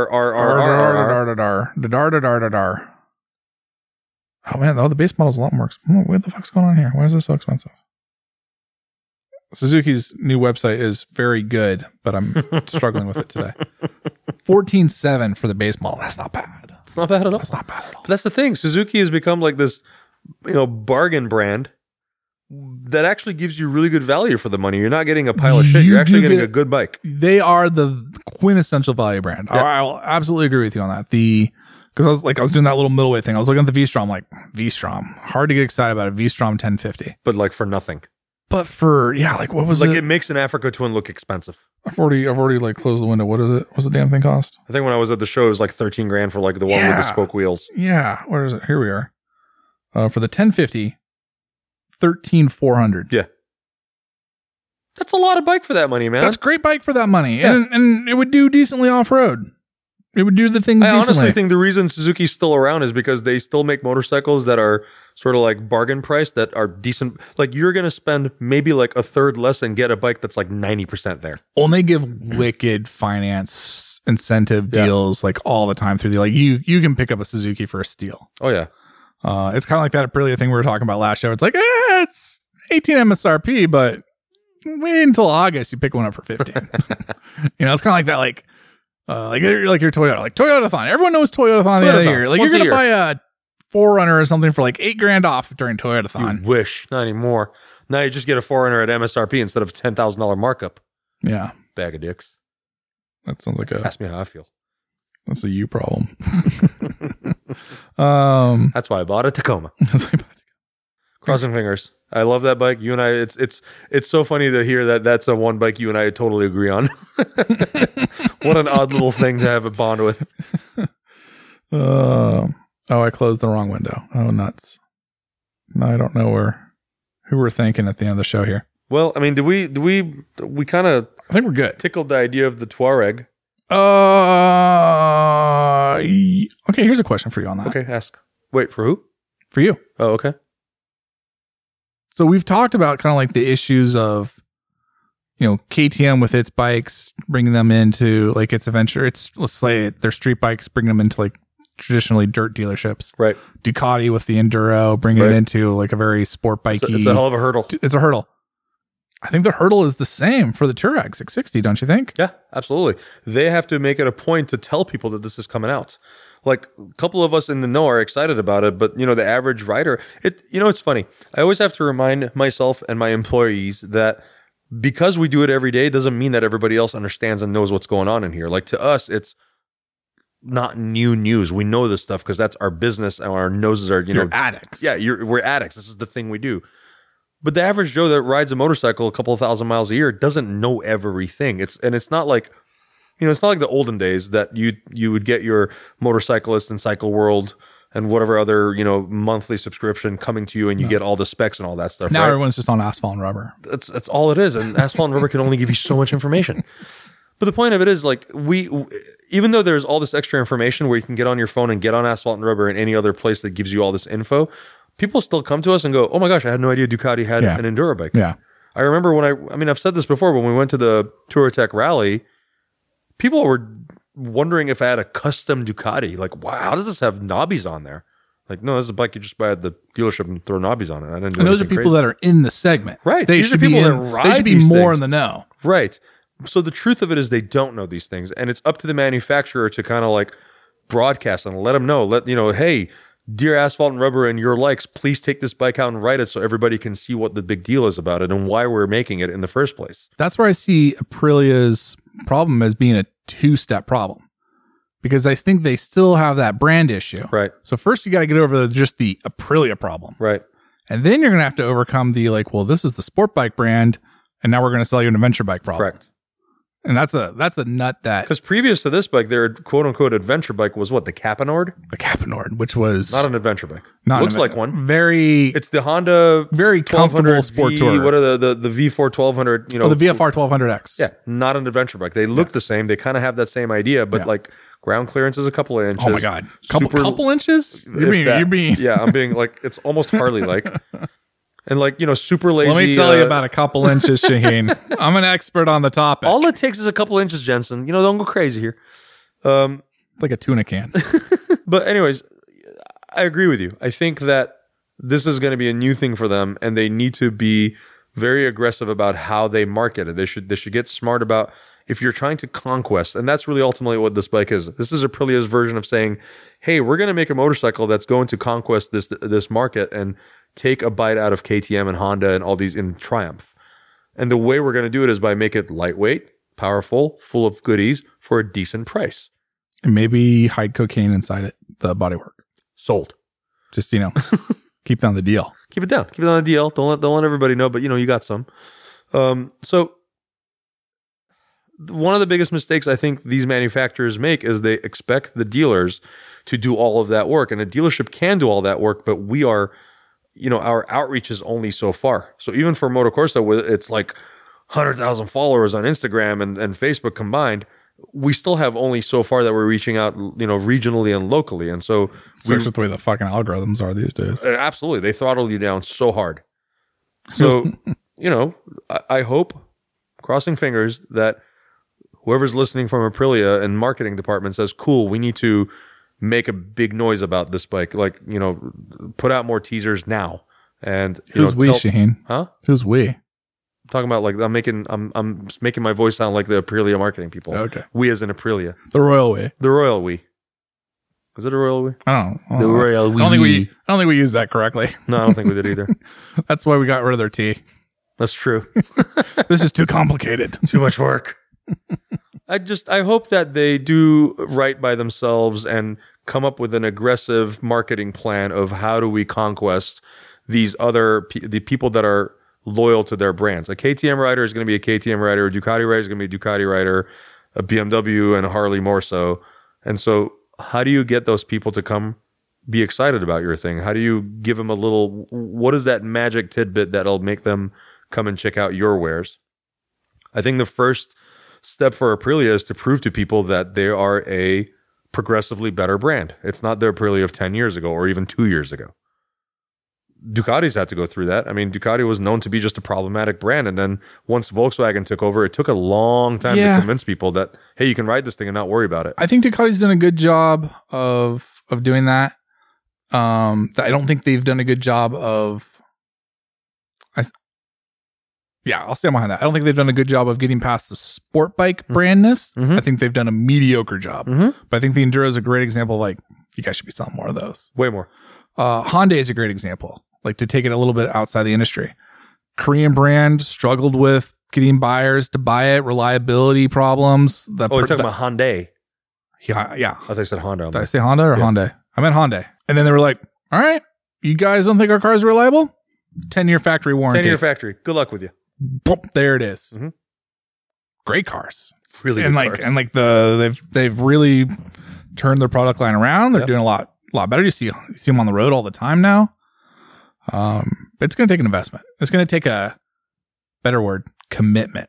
Commitment is actually the proper word, I think. All about the commitment, Shane. Yep, 100%. And that's going to take buy-in from everybody. It's going to take buy-in from the manufacturer, the dealer, and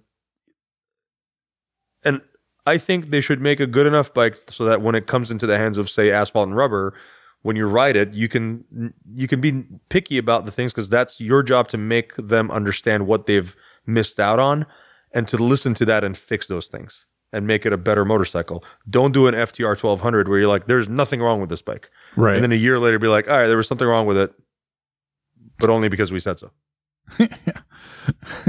Shaheen, we have some gentlemen of leisure, to give shout outs to. Okay. First up is my boy Jim. Jimbo. Jim rides a BMW R9T Urban. Of course he does. And he hails from my former place of domicile, Carlisle, Pennsylvania. Okay. Big shout out. I would say like go have an American Hero sandwich for me, Jim. But last time I was in Carlisle, it turns out they went out of business. Oh, the best fucking grinder I've ever had heard in my about entire life. Carlisle's grinders. They're good. It's right next to the Army War College. Great little like mom and pop shop. Just out of curiosity, what's the difference between a grinder and a sub? There is a difference. I don't know what it is. Maybe Jim will tell us. Is it like the type of bread? I don't know. I live right next to the Carlisle Tire and Wheel, which is the same company that made the wheels and tires for my trailer downstairs. Oh. So it all comes full circle. Oh, man. Yeah.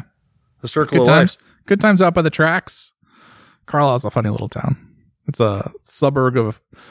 Let's put it this way. Carlisle exists because it's an intersection of two freeways, and it's where the the yearly Corvette like congregation is. Once a year in the summer, every Corvette in America is in Carlisle, Pennsylvania. Wow. Yeah. And then there's like a law school and a college and an Army War Do you think College. there's like a correlation between the law school and the Corvettes? No. I was hoping. But big shout out to Jim. It was cool to see Carlisle, Pennsylvania come across my Nice. email box. I haven't thought about that place Way to in a go, while. Jim. It's been about 10 years Jim's since. going to get to read about that Hayabusa story you're going to put up. Yeah. He's a pro member now. Get on it. Next up is Tim. Jim and Tim. Jim and Tim. Tim is a little worried about how often we talk about cleaning our buttholes. You should be. I'm worried about Tim's butthole not being talked about so much. Is he not cleaning his? To be fair to Tim, he To be says he fair. also totally agrees with our views. With what? He totally agrees with our views on the topic. Just Just maybe don't talk about it so much? maybe the frequency is the issue. Interesting. Everybody Like the poops. frequency of us talking about it or how often we clean them? I think the latter. How often we clean them? I have No, a bidet sorry, for the a reason, prior. Tim. I think everyone's on board with the cleaning. Just how often we talk about it. I just think the merits of having a clean butthole is worth mentioning. What if this is the reason I never get an A&R Pro sign up again? I was going to sign up, and then they started talking about buttholes again, and we're like, done. I'm Tim out. brought it up, man. I was sitting here minding my own business. I'm going to go listen to someone else's podcast. the not butthole Does podcast. Spurgeon have a podcast? I'm going to go listen to Spurgeon's If, podcast. if Spurgeon made a podcast and just underneath it wrote not about buttholes. Not about buttholes.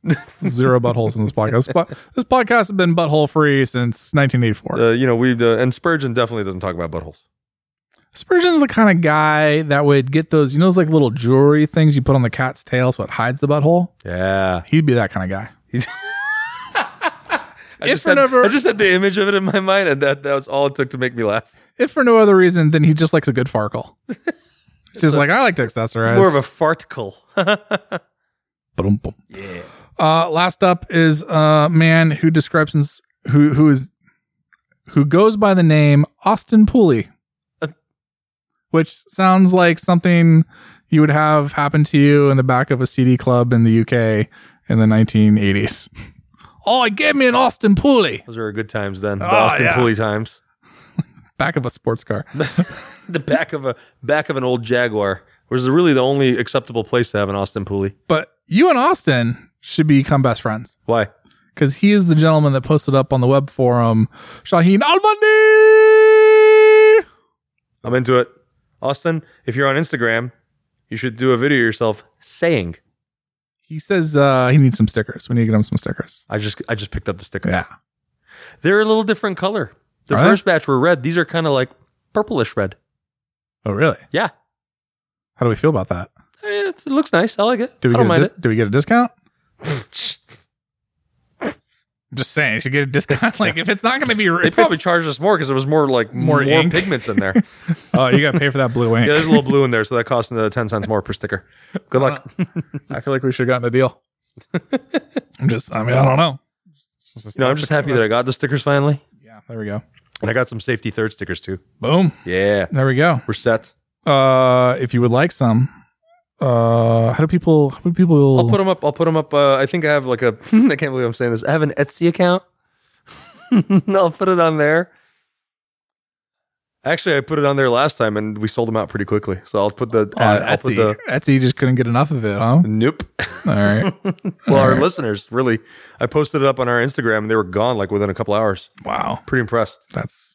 We got some strong followers, man. Do you think the purple is going to be a better seller or weaker seller? I think it'll be just as well. You know, it's not the color of the sticker. It's they're obviously going to be limited edition. The limited edition purplish. Yeah, because I promise you the next batch won't be. Yeah, next batch will be like, listen, it's going to be red or we're getting a discount. I need to talk to your designer. Clearly they are colorblind. I asked for red and this is what color? Red? Nope, you're fired. Don't make me send in the 4 legs of asshole over here. Oh man, she is just wound up and ready to kill someone that doesn't know red or purple. Just for clarity, talking about Coda Kitty. So thank you, gentlemen, for signing up for the NR Pro. Yeah, much appreciated. Awesome. We can feed Coda and not have to give her a pound of flesh instead. She's terrifying if you don't feed her. Yeah. We have a listener who put a question up for you. Oh, good. Can I post that up real quick? Yeah, we're just closing down the show, but yeah, absolutely. This is important. I don't want to start a new segment, Shaheen. Yeah, new segment. Well, this is welcome to Brap Talk, where we don't know how to keep it straight. Question for you guys, and I think it's mostly for you, to be honest with you. How do you nuts?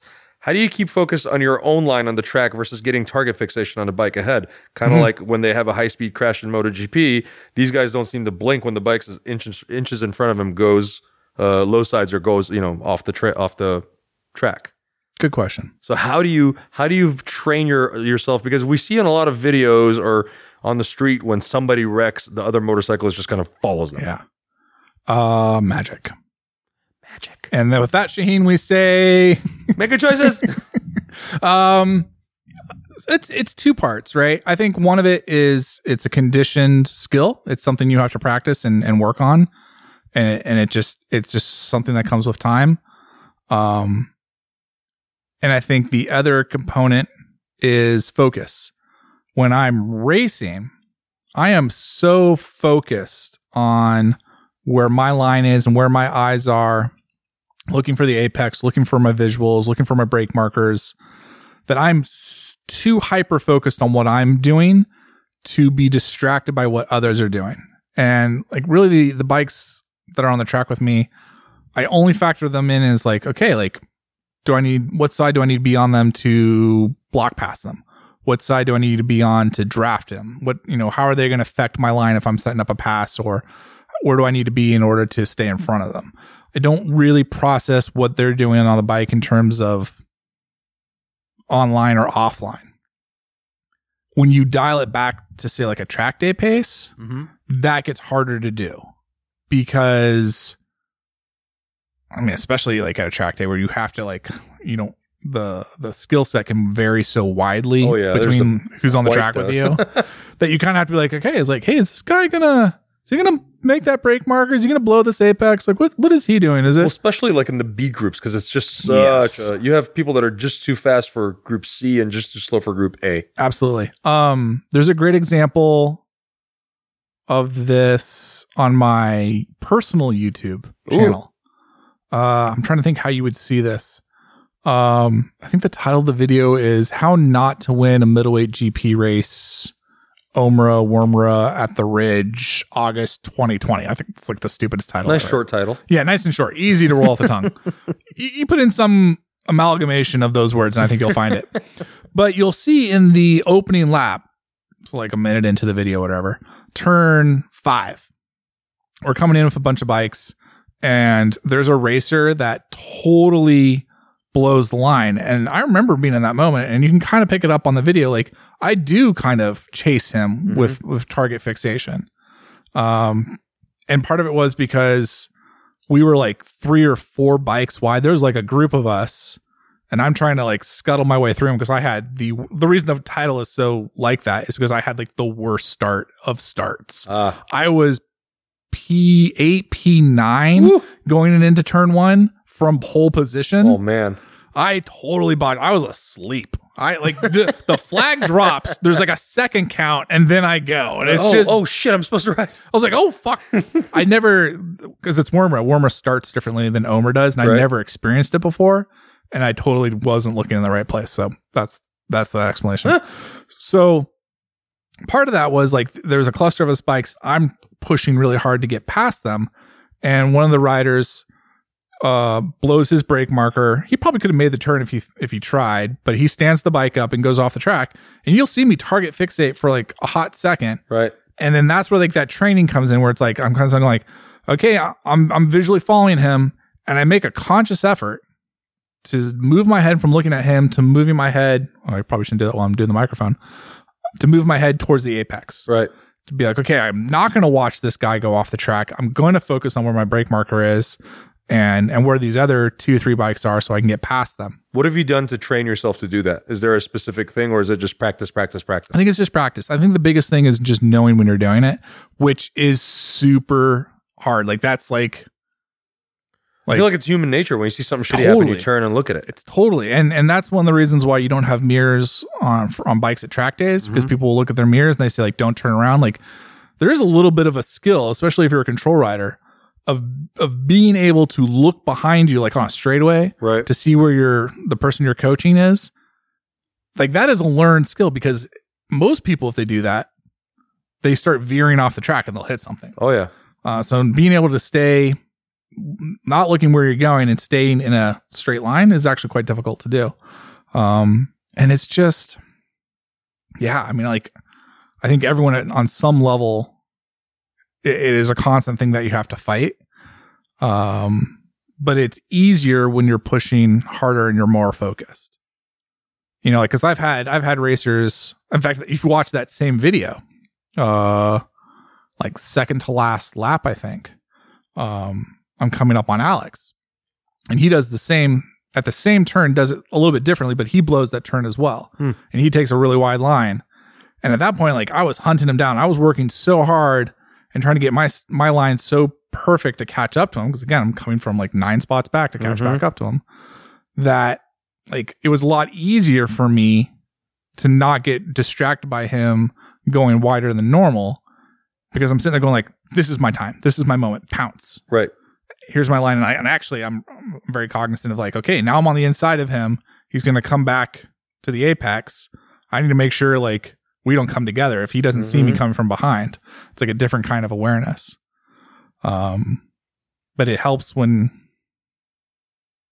you're, going 10 tenths and it's like motorcycles in general. Like there's like being in the present. The more in the present that you are, the easier it is to kind of, to do that.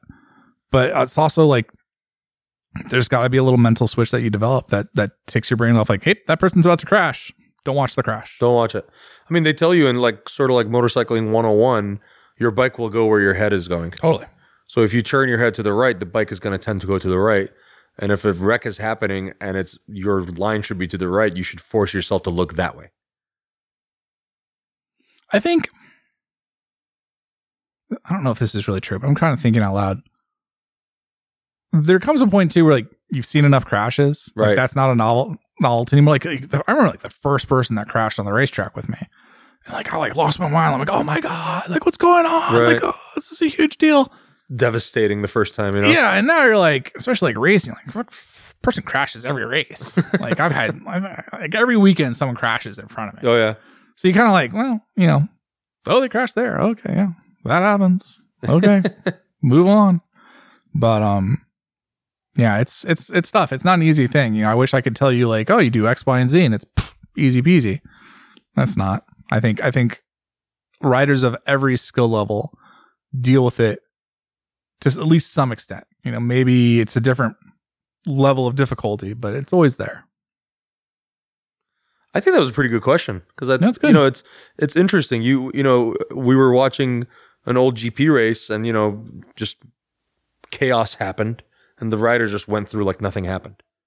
Yeah, and but like on the streets, you see it all the time, or even on a track day, on a group, especially group B or C track day, when somebody has a low side or a high side in front of you, the rider immediately behind them just follows them. Oh, totally. I remember my rookie season. It was like the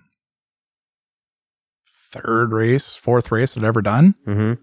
And that happened to a bunch of guys behind me. A rider actually hit me. Ooh. Because they made a mistake. and then the 2 riders behind him also crashed. So there's 3 riders who crashed in that turn, and I got lucky and didn't crash with them. I just got scuffed up with my leathers and my bodywork from the tire, which is hilarious. But it was that same thing where, like, you know, the one guy hit me because he was target fixated on me and he was making a pass. It just wasn't going to happen. Right. In a spot you shouldn't pass at, but that's a whole other thing. But then the riders behind him, they watched that crash and they got spooked, and that set them up. And you can see that in MotoGP too. Like there's a couple crashes last season where you see someone crash and the guy right behind them also crashes because they see the guy go down. So they check up or they hit the brakes. And because they're so on the knife's edge of traction, right? You know, just a little blip of the brake, just a little hiccup with the chassis is enough to drop the tire. And you see like, okay, what would have been one person crashing is now 2 because of like that almost instinctual reaction that the second rider undertook. That's tough. I mean, like that's your reflexes. Like, how do you train your reflexes? Practice. Yeah. You got to keep doing it over and over. It's like training a hunting dog not to be afraid of the gunshot. Yeah. Right. It's just got to keep doing it so you don't winch. It's funny you mentioned that. I saw that happening in the park yesterday. What's that? A guy training his Labrador. Oh, really? As a hunting dog. Just lots of loud noises around, or yeah, he's using a whistle. Bang? Yeah. It's an interesting thing. I'm trying to think if there's anything else. No, it's really just like, for me, it's really just focus and trying to be mentally aware of when I'm doing it. And I mean, I still do it. And I've been riding on the track for, gosh, how long? 45 years. 15 years, 18 years. I don't know. 18 years. Man, your track riding career is old enough to vote now. And get drafted. Yeah. That's true. That's a twofer. Can't drink yet. Can't drink it. Yeah. No. But you can go fight a war. But yeah, I think biggest thing is just recognizing it and working on that.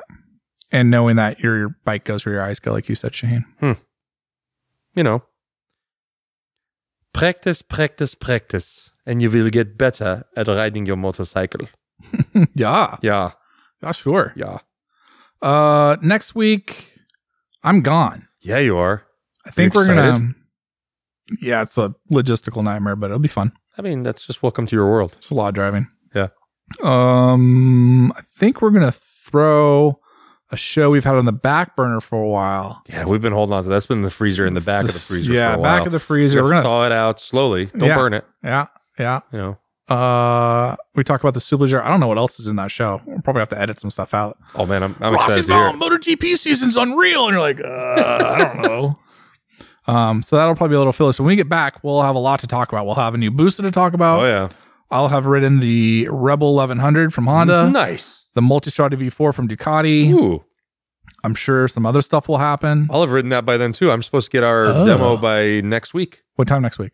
Friday-ish. I'll already be gone. I know. But we'll have something to talk about because well have both ridden it. We'll have to compare notes. I'm intending on putting a couple of 100 miles on it the first weekend we have it. Wow. I'm just gonna I put it out there too. I'm like, don't anybody else touch this fucking bike. Yeah, that'll be good. That'll be really good. Yeah. Yeah, so that'll be a good show. I feel like there was something else that was going to happen that we're going to miss. No, I think it was just the Hayabusa. Yeah. So I'm excited. I'm excited for that next recording because we'll have a lot of neat, fun things that we have discovered. We'll have 2 weeks of stuff to talk about, so it'll probably be a long one. And I think, oh man, I'm just thinking about the editing that has to happen for that Superleggera show. It's probably just the Superleggera segment at this point. It'll be like a 20-minute show. So hopefully those 2 things balance out for you. I don't know. I'm excited. I'm excited to hear it. I don't even remember what we talked about. I don't either. I know we talked about the Superleggera. That's all I remember. Yeah. I have such a short memory. I'll forget what we talked about tonight. Dude, I can't even remember what I had for dinner. You haven't had dinner yet, Jensen. See, there you go. I'm worried about you. Me too. Somebody get this guy a burger. Ooh, that sounds good. Jim and Tim took care of you. I don't think I have I don't have the calories for it. Killing me with this Mountain Dew Honda. All right, let's get out of this. All right. Make your choices. Safety third. Follow us on social media. You'll find it. Just look for it. You'll find Brap it. Talk, Instagram, at WeBrapTalk, Twitter, at WeBrapTalk@gmail.com, and on Facebook, Brap Talk Motorcycle Podcast. Excellent. Nice. Good talk. See you out there. Bye. Bye.